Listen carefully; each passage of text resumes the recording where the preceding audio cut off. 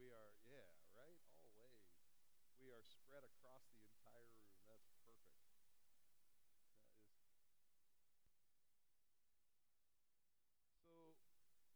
On Sunday mornings, we are going through the Let's Talk Basics. Sunday night, we're going to continue in our verse by verse study in Genesis. So we're actually going to advance from where we would be on Sunday mornings. Well, I think we might. You might know me well enough to know that could be difficult. uh, by way of announcements, I do want to announce just a couple of reminders. Number one, next Sunday, immediately following service, or almost immediately following service, about noon, we're going to be meeting over at Round Table Pizza for our afterglow. It's off of 82nd and King Road, Southeast King Road, so it's a little bit of a distance in the other direction. So it's just kind of beyond Clackamas Town Center, over by Office Max and Arby's roast beef. So good times. At any rate, and let's see. Secondly, I want to mention the Men of Valor conference that's coming up for the men. And so, fellas, June 10th, Men of Valor Conference 2. And we are working in conjunction with about 15 to 20 churches in this North Clackamas area. And then there are some churches beyond that will be attending. But our goal is to inspire men to the really 5 God-given roles that they have, and that every man would rise to the occasion in these 5 God-given roles. The first is to really become like Jacob, that men would rise up and become like Jacob.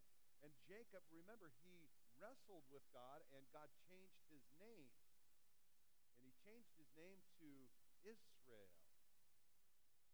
really ruled by God, or governed by God, that every man would be governed by God. And everybody realizes that none of us are fit to govern ourselves, right? Everybody get that? I mean, we're not fit to govern ourselves.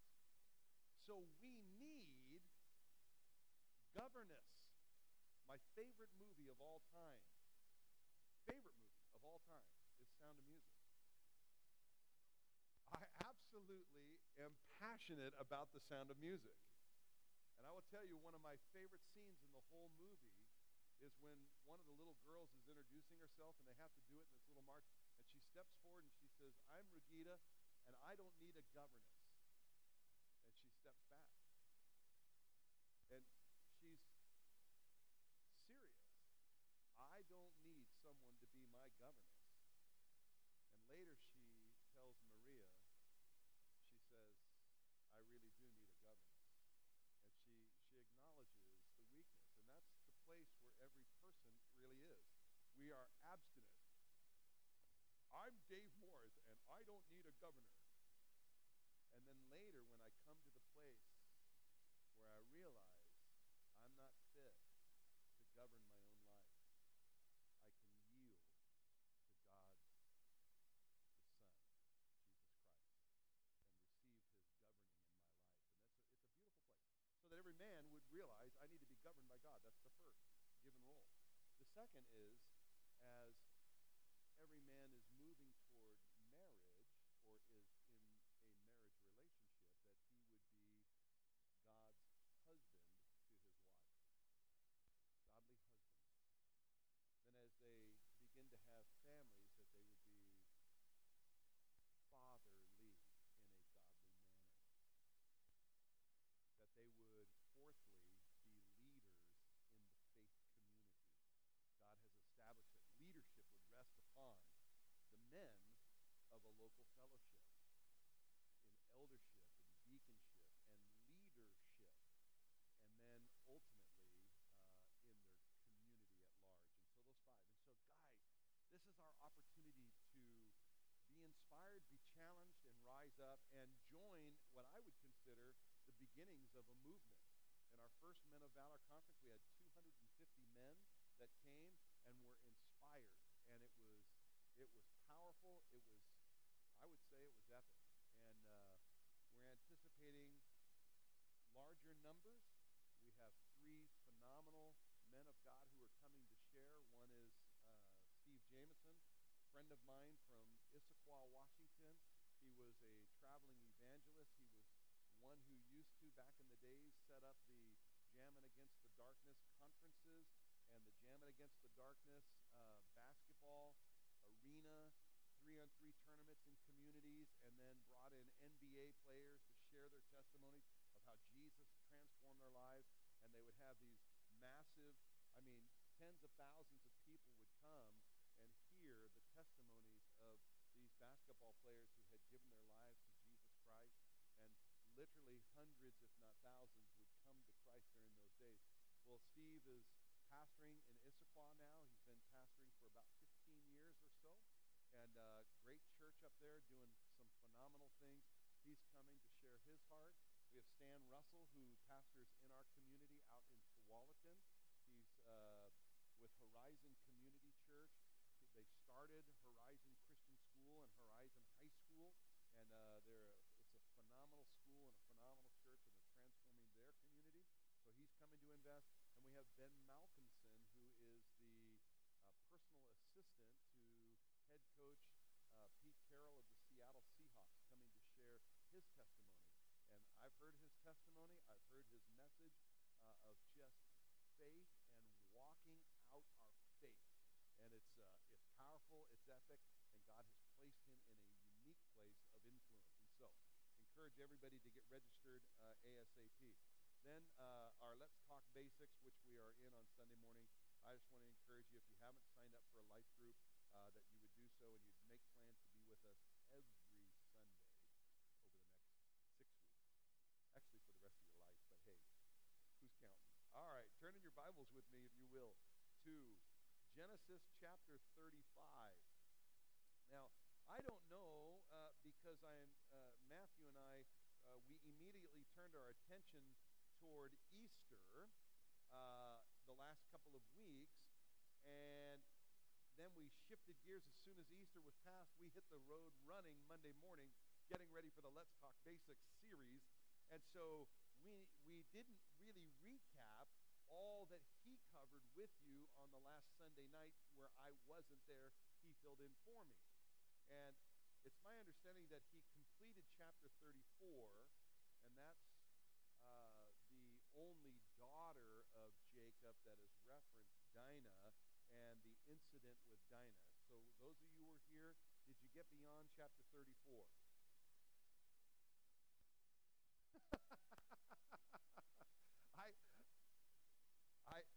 I did. I was actually met in the parking lot as I arrived late that night. They said, "Way to go, Pastor Dave, leaving such a great chapter for Pastor Matthew to try and navigate through." Well, yeah, difficult stuff, but nevertheless, realities that we face. And we come to chapter 35, and this is God's calling Jacob to return. To return. And he's on his way to Bethel. And there's some interesting things in this chapter that are, they're actually epic in volume and truth contained. And so let's just simply dive in, and we'll navigate the text as we come to it. It says, "Then God said to Jacob, 'Arise, go up to Bethel and dwell there, and make an altar there to God, who appeared to you when you fled from the face of Esau your brother.' And Jacob said to his household and to all who were with him, 'Put away your foreign gods that are among you, purify yourselves, and change your garments. Let us arise and go up to Bethel, and I will make an altar there to God, who answered me in the day of my distress, and has been with me in the way which I have gone.'" So let's look at these first three verses and simply saturate in these thoughts. First of all, then God said to Jacob. It's significant that God is speaking to his children. God's speaking directly to Jacob. This is literal speech.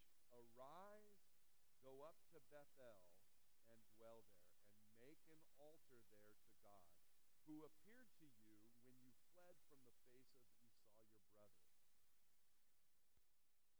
I've not had an audible voice from the Lord in my Christian walk of 33 years. But the very nature that God is in constant communication with his children is significant, and he is speaking. I'm reminded of Samuel. When Samuel was getting ready, as the people were declaring, give us a king, you're old, and your sons don't have your heart. Give us a king to rule and judge over us. And Samuel ends up in a conversation with God, and God tells Samuel to heed the voice of the people. So he's having this communication with God. And it later says that God spoke in Samuel's ear. And it was information that was pertinent for that very day. And so the very nature that God is speaking not only about magnanimously large things, he's speaking to his children about the very necessities of today. Today. The things that will transpire tomorrow. Let's face it. I mean, we all want to know what God's will for us is 5 years from now and 10 years from now. But that seems very distant. Some of us are facing issues of today and tomorrow, and we need a word from the Lord. And the beauty is there are promises contained within the Word of God that will be applicable, and God will use his word to communicate to his children. So, when I see, then God said to Jacob, I'm encouraged. I'm encouraged. Jacob is Israel. That is the chosen people. And we are God's chosen people. Peter tells us in the New Testament, we are a royal priesthood, a holy nation. We are a chosen generation. A chosen generation. This is us. We're God's people. He's speaking to Jacob. He's going to be speaking to us. Remember that Jesus said those words, I only do what I have seen with my Father. I only say those things that have been given to me by my Father. The Spirit, he says to us, he will show you the things to come. We can have confidence that God is speaking and he will reveal and he will show. Okay? It says, arise, go up to Bethel. Go to the house of God. What an encouragement. I think every believer can hear that message every Sunday morning. Arise and let us go to the house of God. Arise, let us go to the house of God. That was the practice of the early church. The practice of the early church is they gathered on the first day of the week. And they gathered not only for fellowship, they gathered out of necessity. They needed each other. They were an ostracized people, and they needed each other. Oh, that we as the church would realize how badly we need one another. Amen? So we need each other. So, he said, God said to him, make an altar there to God. I want to encourage you in your personal walk to make an altar to the Lord. I think in the New Testament we would call it a private place of prayer. Jesus said, when you pray, do what? Go into your closet, close the door, and pray to your Father who is in the secret place. Right? So let's make an altar to the Lord. This is very applicable to you and I. Let's have that place where we approach God regularly. It says there, the altar to God there, who appeared to you when you fled from the face of Esau your brother. I love that in Jacob's distress, God showed up. God showed up in Jacob's distress. I think we can have that same confidence. God will be there in the midst of our distresses of life. Verse 2 says this, and Jacob said to his household and to all who were with him, put away your foreign gods that are among you. Purify yourselves and change your garments. I think for every believer, this is a constant call. Put away your foreign gods. Put away your Baals. Put away your Asheroths. Get rid of those things that are foreign and fix your eyes upon Jesus, the author and finisher of your faith. Keep Jesus the focus, the preeminence. You know that foreign gods creep in to our lives. And an undisciplined life will allow things to come in. They will be forms of idolatry. What kinds of things do you put before your relationship with the Lord? What kinds of things might I put in front of God? Hey, denounce them. Get rid of them. Put them in their proper place. Perspective and having Jesus as the preeminent. He says, change your garments. This is significant. Significant. The scripture, Paul says in the New Testament, writing to the church of Galatia, he says, take off or put off the old man and put on the new. Put off the old, put on the new. Our new garments are washed as white as snow in Christ Jesus. God made him who knew no sin to become sin, that what? We might become the righteousness of God in Christ Jesus. That we can be clothed in the righteousness of Christ. I know when I'm standing before the Lord, I don't want to be standing in my own garments, right? No, thank you. I'd just soon be clothed in the garments of Christ. So, let us arise and go up to Bethel. This is an obedience to the Lord. Every one of us can stand to hear the message of obedience. We stood and sung that old song, For I Desire to Worship and Obey. Worship and obey. What a powerful song we sang. What a powerful truth for each of us. For I desire to worship and obey. Do you know that your and my obedience is, in fact, worship to the Lord?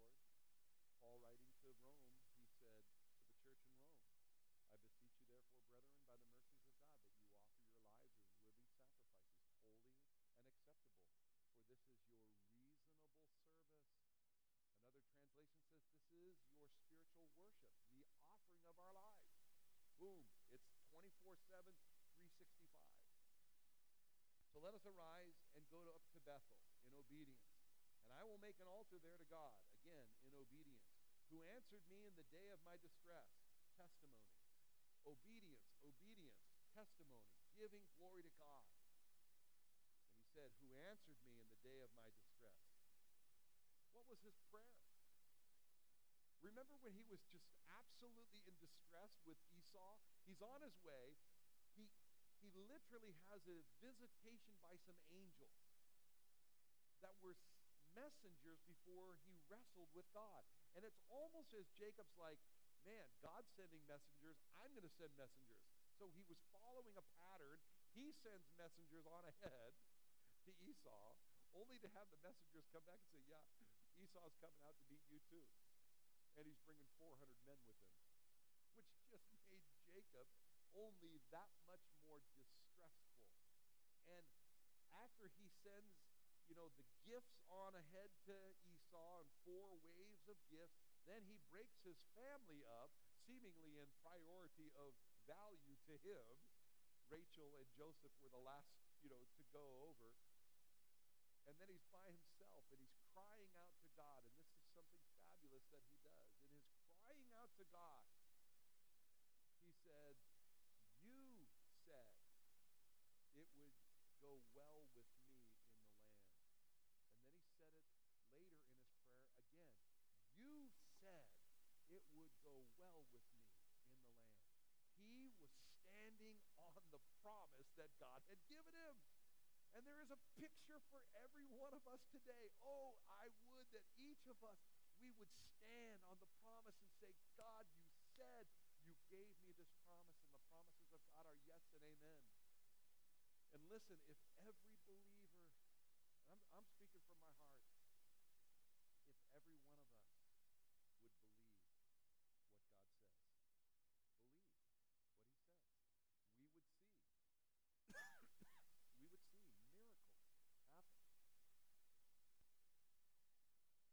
be thou removed and cast into the sea, and it will obey.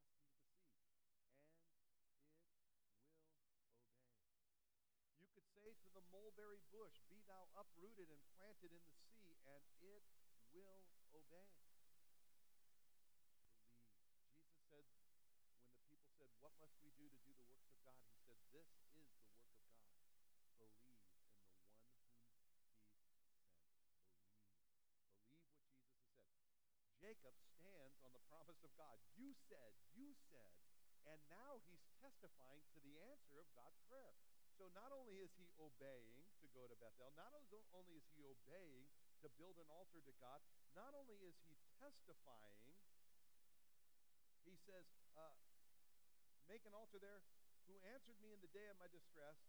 He's giving testimony about the answer of his prayer and has been with me in the way in which I have gone. Again, testifying who is with him. God is with me. And gang, if God before us, who can be against us? Jesus said, I will never leave you nor forsake you. He is with us. So, praise the Lord. All right, so they gave Jacob all their foreign gods, which were in their hands, and the earrings, which were in their ears, and Jacob hid them under the terebinth tree, which was by Shechem. And they journeyed, and the terror of God was upon the cities that were all around them, and they did not pursue the sons of Jacob. So here's Jacob and this entourage of people. And the people in the cities have terror because of them, because God is with them, and because they have seen and heard even the testimonies of what God has done. And so they are protected by the hand of the Lord, remembering that he is our shield and our exceedingly great reward. That was the promise that was given to his grandfather, Abraham. And so Jacob came to Luz, that is Bethel, which is in the land of Canaan, he and all the people who were with him. And he built an altar there and called the place El Bethel, God of the house of God, because there God appeared to him when he fled from the face of his brother.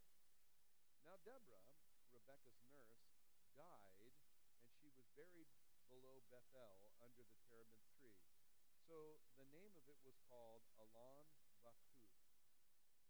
Then God appeared to Jacob again. Let me stop here for just a moment. God appeared to Jacob again. Now I think this is keen in that Jacob has been obedient to the Lord. And I believe in a pattern of God's character, obedience begets further revelation. Obedience begets further communication from the Lord. When God is speaking to you, and God is encouraging you, and God is challenging you, and God is inspiring you, be obedient to the Lord. We see in Abraham's life earlier on when God said, depart from your land, from your father's house, and from your family. He didn't do that right away, did he? He took his dad with him, and he took his nephew, Lot. They didn't go to the land which God had called them. They went to Haran, which was really to the northwest. And so they go up there. He waits until his father passes. Then they travel down to Canaan. He still has Lot with him. They get to the land, and famine is in the land, so they immediately bolt down to Egypt. So he still has not reached the point of obedience. They come back from Egypt, and it's then that God had blessed the family in such a manner that They needed to separate because the cattle and the sheep and the shepherds were fighting amongst each other. Then he says, you choose the high road, I'll choose the low road. You choose the low road, I'll choose the high road. And when they separated, Abraham reached the place of obedience. He was in the land that God called him, and he was away from his family. He gets further revelation. God reveals. Here we find Jacob is in obedience, and God shows up. It says, God appeared to Jacob again when he had come from Padan Aram, and he blessed him. And God said to him, your name is Jacob. Your name shall not be called Jacob anymore, but Israel shall be your name. So he called his name Israel, reiterating what he had said previously while he had wrestled. Now this is interesting. When God changes someone's name, he does not refer to them by their former name. In almost every single instance, when God changes a name, their name has been changed and it's permanent, except twice in Scripture, once in the Old Testament and once in the New Testament. In the Old Testament, God changes Jacob's name to Israel. And yet, throughout the remainder of Scripture, sometimes he's referred to as Jacob, sometimes he's referred to as Israel. The times he's referred to Jacob is when what? When he's operating in the flesh. The times he's called Israel, it's when he's living under the governance of God. How interesting. In the New Testament, God changes people's names. And one of those, very specifically, is Simon Peter. He changes it from Simon to Peter, but he uses it interchangeably. Oftentimes it's when Simon is in the flesh that it's his surname, Simon. Other times when he's being governed by the Spirit, it's Peter. Peter. Peter. I think that's significant because God has done a work in us. If our faith is in Jesus Christ, the old is gone and the new has come. I'm looking forward to the day when the book of Revelation says that each one of us will receive a stone. And in that stone, a new name is written on it that only God knows. And it's the name that God, I believe, refers to us by. And I'm looking forward to find out who God sees me as. Who does God see me as? Okay. So here it says, your name is Jacob. Your name shall not be called Jacob anymore, but Israel shall be your name. So he called his name Israel. Verse 11 says, also God said to him, I am God Almighty. I am El Shaddai. El Shaddai, the all-sufficient one. The all-sufficient one. El Shaddai. Let's just saturate in that for a moment. The all-sufficient one. Where does our sufficiency come from? It comes from God. Who am I? Comes from God. Why am I? Comes from God. Where am I? Comes from God. Where am I going? Comes from God. He is our all in all. He's the all-sufficient one. All answers to every question I have are found in him and in him alone. He's the all-sufficient. He says, I am God Almighty. Be fruitful and multiply. Listen, a nation and a company of nations shall proceed from you, and kings shall come from your body. Whoa. This is significant. This is prophetic.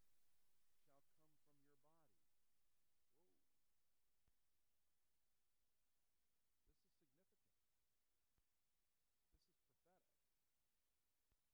from your body. This is the nation of Israel.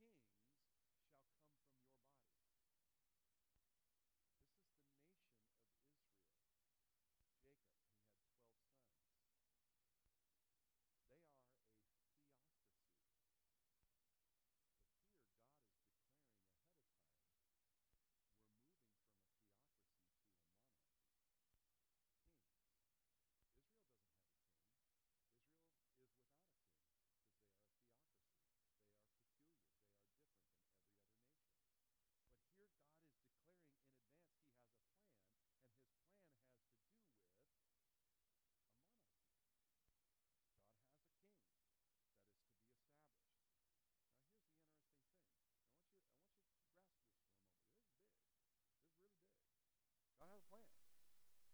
like, oh, shoot, the people have rejected Samuel, my judge.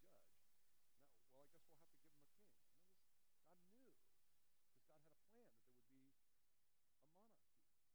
God had a plan that there would be a monarchy, a king on this earth, moving toward Messiah, the king, right? Well, just like Abraham, God's promising that there's kings in his loins, Jacob's loins. But remember Abraham, when he received the promise, the delay, the people, oh, Abraham, Sarah, maybe we're supposed to help out. Maybe we better help God out. And they got their hands involved. Take Hagar. Perhaps that's God's method. Well, down line, we got 450 years of the judges that are coming in sequential order in their history. And when Samuel, the last of the judges, his two sons are not like him. They receive bribes and they pervert justice. And the people see it and they say, Samuel, make us a king. You're old and your sons, they do not have a heart like yours. Give us a king. And Samuel's distraught. Whoa, no. And he says, God, they're rejecting me. And God says, Samuel, relax. They're not rejecting you. They're rejecting me. Nevertheless, heed their voice. Give him a king. But here's what's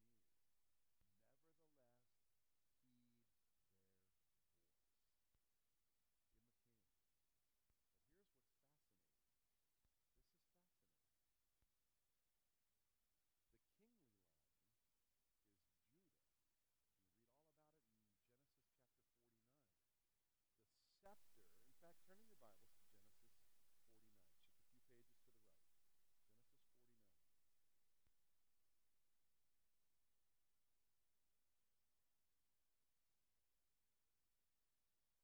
Verse 9 says this. Now this is, we'll start in verse 8.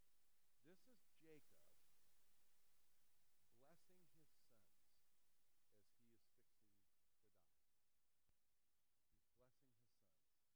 He's blessing his sons. And he says to Judah, his fourthborn, you are he whom your brothers shall praise.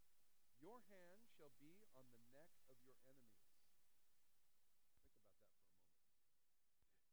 Grabbing the neck of your enemy. That means they are in absolute subjection to you. I have them by the nape of the neck. They're losing. We are going to be victorious. He says, your father's children shall bow down before you. Judah is a lion's whelp. From the prey, my son, you have gone up. He bows down, he lies down as a lion, and as a lion, who shall rouse him? The scepter shall not depart from Judah, nor a lawgiver from between his feet until Shiloh comes, and to him shall be the obedience of the people. Shiloh is another name for Messiah. What is being stated here is that kings will be from you until Messiah the king. The scepter will not depart from Judah until Messiah comes. When in 1 Samuel the people ask for a king, God says heed their voice, but it's premature. It's not time for the monarchy in God's timing of things. So the first king of Israel does not come from Judah. And in fact, cannot come from Judah at this point. Because in Genesis chapter 38, Judah himself does something wrong. He does something wrong. And his violation, which we'll look at in chapter 38 in the weeks to come, his violation has to do with his son and his son's wife. You see, his oldest son marries Tamar. And before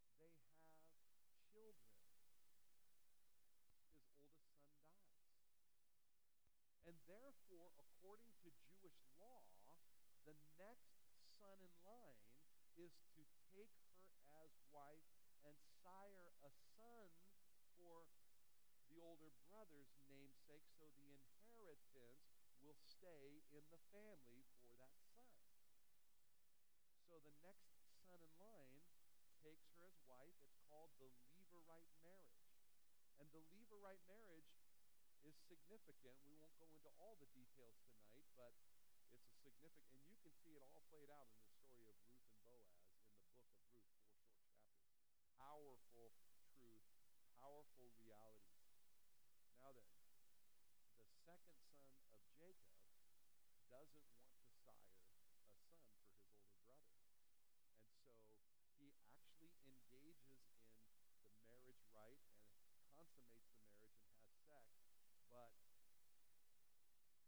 he does not fulfill her. You read the story. It's a sordid story, but you read it. I'll leave it at that. And it displeased the Lord. And the Lord took Jacob's second son out. He's gone.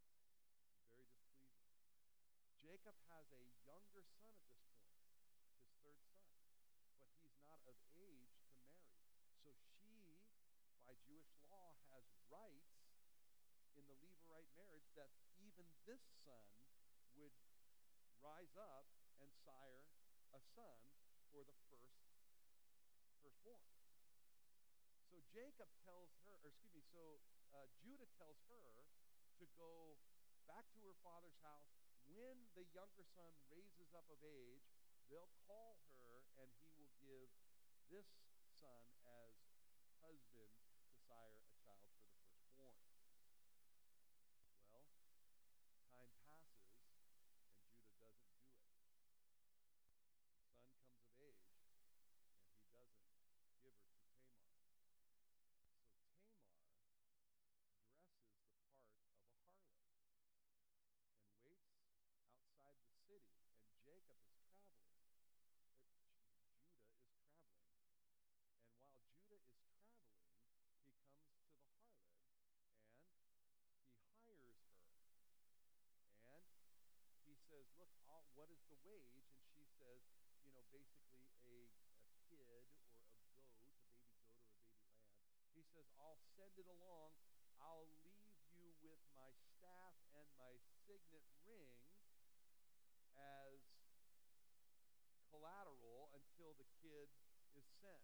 And then you get my staff and my ring back. So they have sex, and she's impregnated. Are you ready for this? Literally by her father-in-law. So this is a very sordid story, right? So Judah later discovers that Tamar is pregnant. And he acts righteous. Now, he's guilty, but he acts righteously and says, she's pregnant, bring her here so that her life be taken from her for her illicit behavior. She shows up, and she says, to whom this ring and staff belongs, that's whose child I hold. And Judah realized, oh my word, she has been more righteous than I. I did not obey the law. I lived in sin, and she has been more righteous.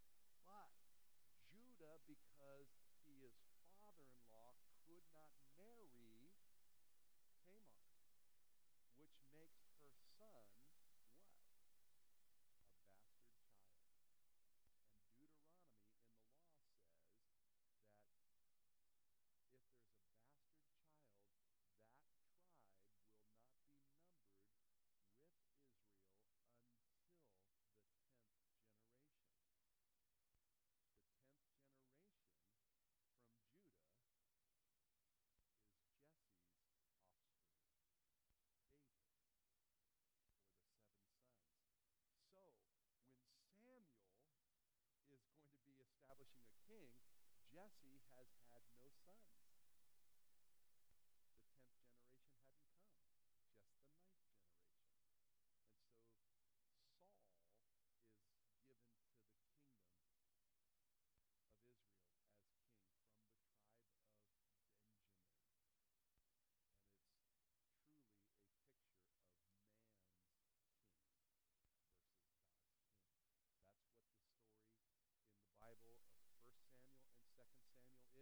go from Judges, no king, to 1 Samuel, man's king, to 2 Samuel, God's king. It's a fascinating picture. Now, here's the beauty of all of that. And I know I'm giving you a lot of information tonight. And it's worthy of the study. It's worthy of the study because it absolutely pulls all of the Old Testament together. It is that detailed and that intricate. The story of Ruth has to do with the same Levirate marriage scenario that Genesis chapter 38 deals with. And, we're looking at these things, kings in the loins. Remember from verse 11 of chapter 35. Pre-advance notice, we're moving to a monarchy. Israel gets their hands in it. They declare the monarchy early, and so God is going to deliver. Now, the book of Ruth says something fascinating because it's Boaz, and he is performing the Levirate marriage. He's taking Ruth. Ruth was married to Elimelech's son, who died before they had children. He's the next in line for kin, and so he's going to sire a child for Elimelech, Naomi's husband, so that the land that Elimelech owned would remain in the family.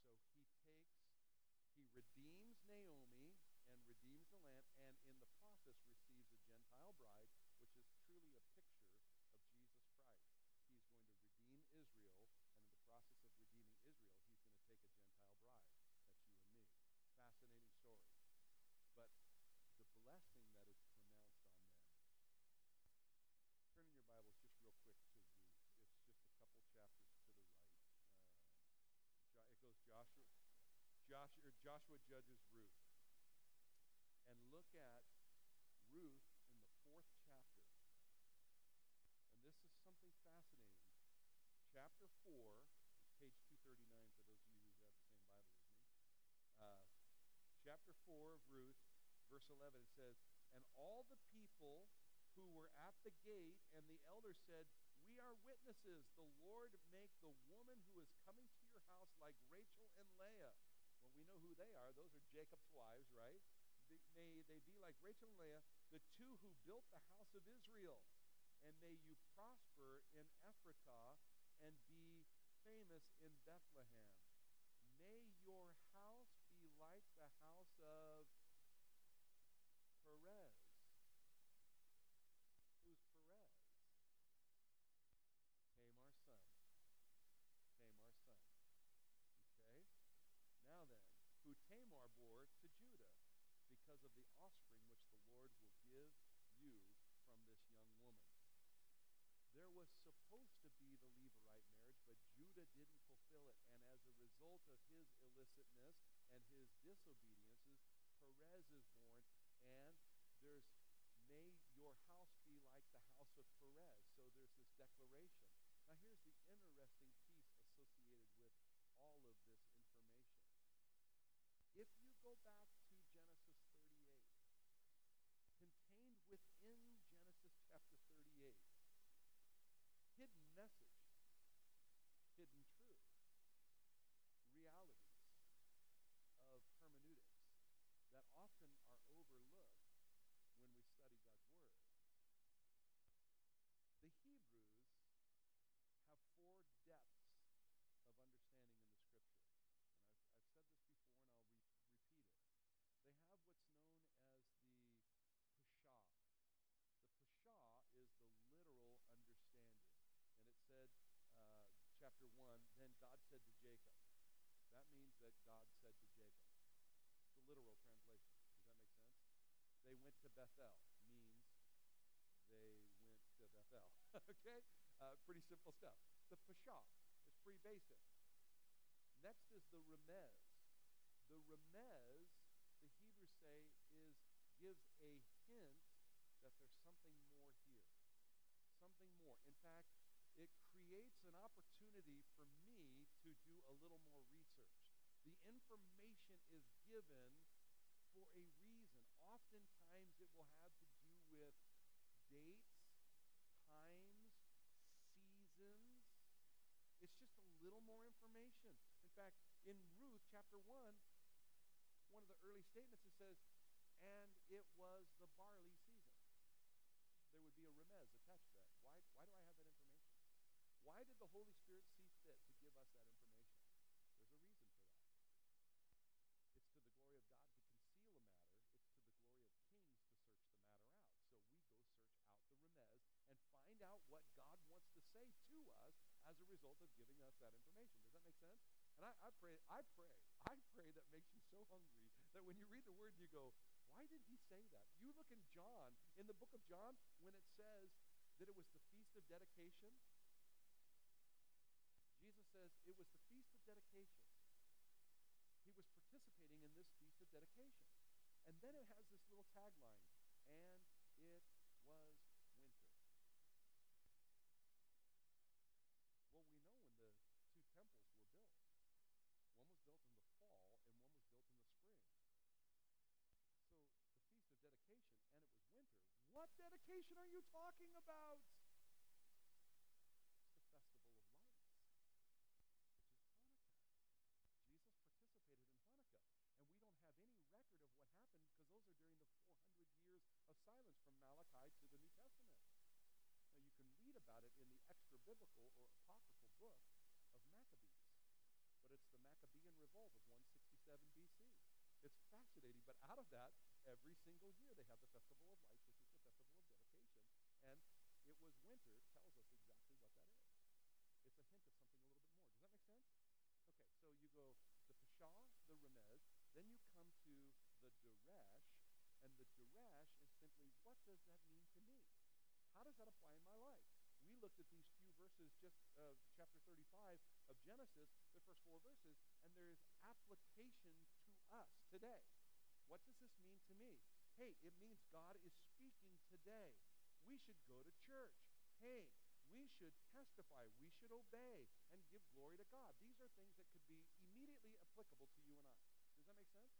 So that would be like the Deresh. What does that mean to me? How can I glean from this? Then finally, the fourth is called the sod. The sod. And I love that it's a Hebrew word sod. Because when I think of sod, I think of grass. And I think of unrolling depth of root already there. It's sod. And sod is indicative of hidden meaning. There's hidden meaning. And in Genesis chapter 38, there's hidden meaning. Now, I'm not a hocus pocus guy when it comes to the Word of God. But Jesus made it clear that heaven and earth will pass away, but my word will endure forever. Not a single jot nor tittle will be removed from the law. It's all going to be fulfilled. Every single space. The Hebrews say, hey, when Messiah comes, this is what the rabbis say, when Messiah comes, he will not only interpret the words, but he will interpret the spaces between the words. Why they're there. What they're there for. What this means. The Hebrews, this is a fascinating reality. In deciphering codes, rabbis were invited into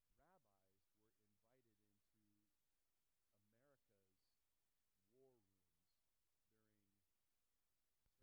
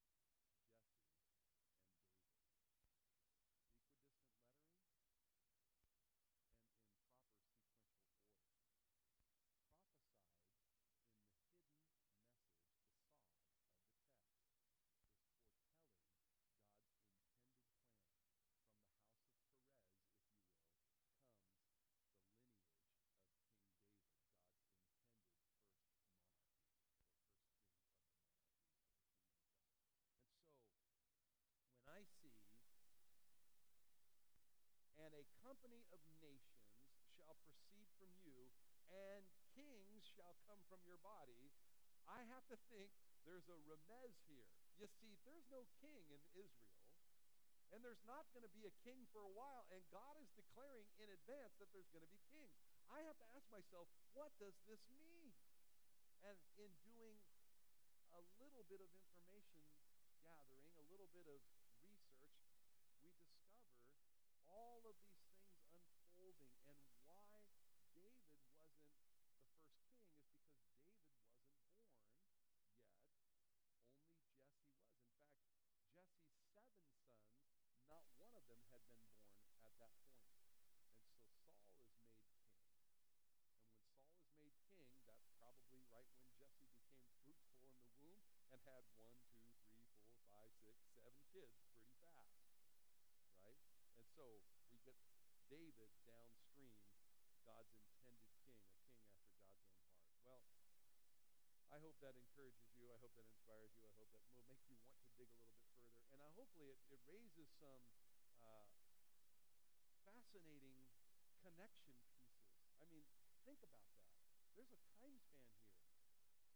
This is Genesis chapter 35, right? What's that? Well, we were in 38, but we're currently coming from Genesis 35 in verse 11, where the kings are told about coming from his loins. Jacob has 20 more years, so 20 more years until we get to actually Genesis 49. Then from 49, which make sure I come back to 49 and the scepter not departing from Judah until Messiah comes. Make sure I come back to that. From Genesis 49, we go Genesis, then we go Exodus, then we go, and in the midst of the Exodus, we see Numbers and we see Leviticus come out, and really Deuteronomy is Moses' last 5 sermons to the children of Israel. Then we go to Joshua. Moses can't go into the promised land. They wandered around for 40 years in the Exodus. Then we come to Joshua, and Joshua takes them into the promised land. The first half of the book of Joshua is the conquest. They take the land. The first place they take is Jericho, and then they go through and they take the land. The second half is Joshua distributing the inheritance of the land to the tribes of Israel, to each of the 12 tribes of Israel. And we go from Joshua into Judges. The epitaph of Judges is, there was no king, and every man did what was right in his own eyes.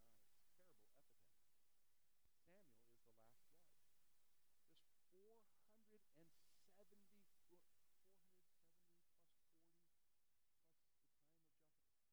It's like 550 years of time from this to where we get to the first king. That's a significant amount of time.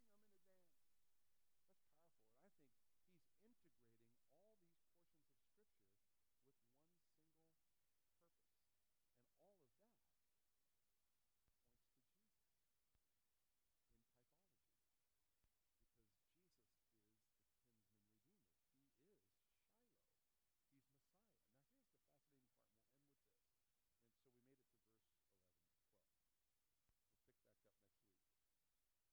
is the kinsman redeemer. He is Shiloh. He's Messiah. Now here's the fascinating part, and we'll end with this.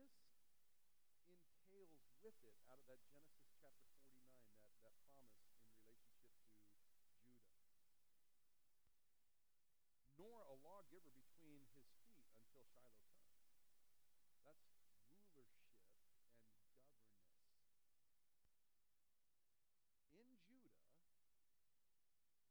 rulership and governance. In Judah was governance and the ability to excise Jewish law, up to and including the taking of another human being's life for the violation of the law.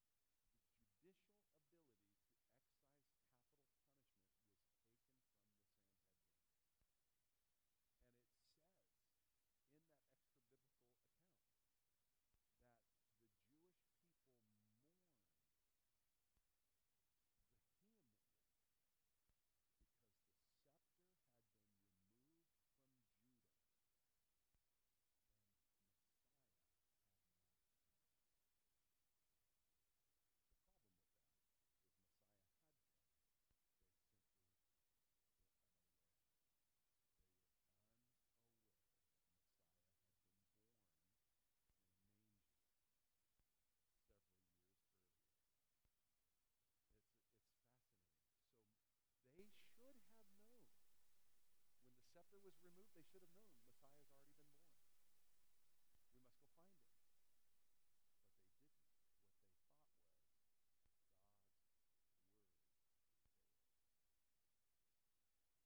failed. And they began to look at God very differently. And they began to challenge God on every front. Because literally they believed that God had failed. Now, put 20 plus years of thinking God had failed. And when Jesus shows up, what are they going to do? They're going to defend their position because of the things that they had done. And so they reject Christ. It's powerful. It's powerful. And it's all contained within the Scripture, and we just simply get to go dig for it and find these truths and discover how it all fits together. I hope that's an encouragement to you to do a little more digging in your Bible study. That's all I have for tonight, guys. Let's pray and ask God's blessing. Lord, we love you and we praise you and we thank you for the written word. We thank you, God, that true history is recorded for us in the Word of God. And Lord, I pray that each of us would approach God's Word in a manner such as the Hebrew rabbis, looking for the remez. What is the hint of something more?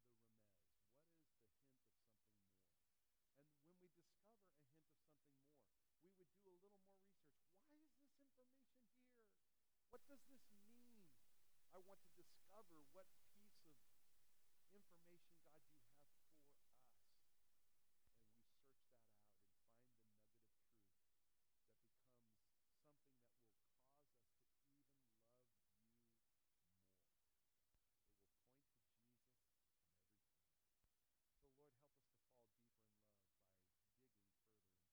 God, to study. So, Lord, help us also to apply the Word into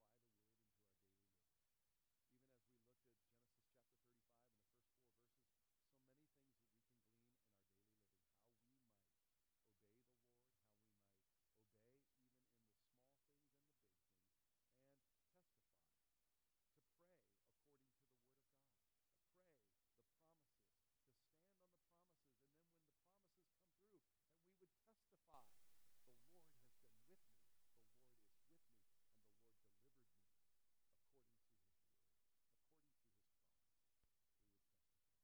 and the Lord delivered me according to his word, according to his promise. We would testify. That we would believe what you say, so that we can say to mountains, be thou removed, and they will be cast into the sea. That we would believe and know. Not like the Jews, who when the scepter had been removed, their first thought was God failed, not that Messiah had been born. Lord, may we believe your word first.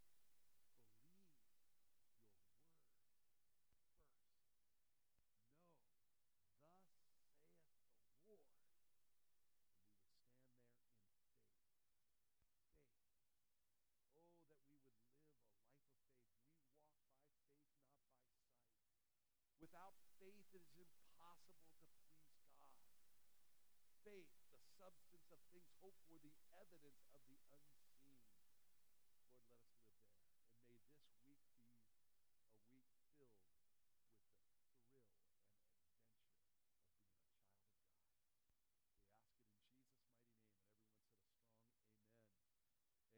Hey, let's go in the grace and knowledge of our Lord and Savior. Have an amazing week in Jesus. God bless you.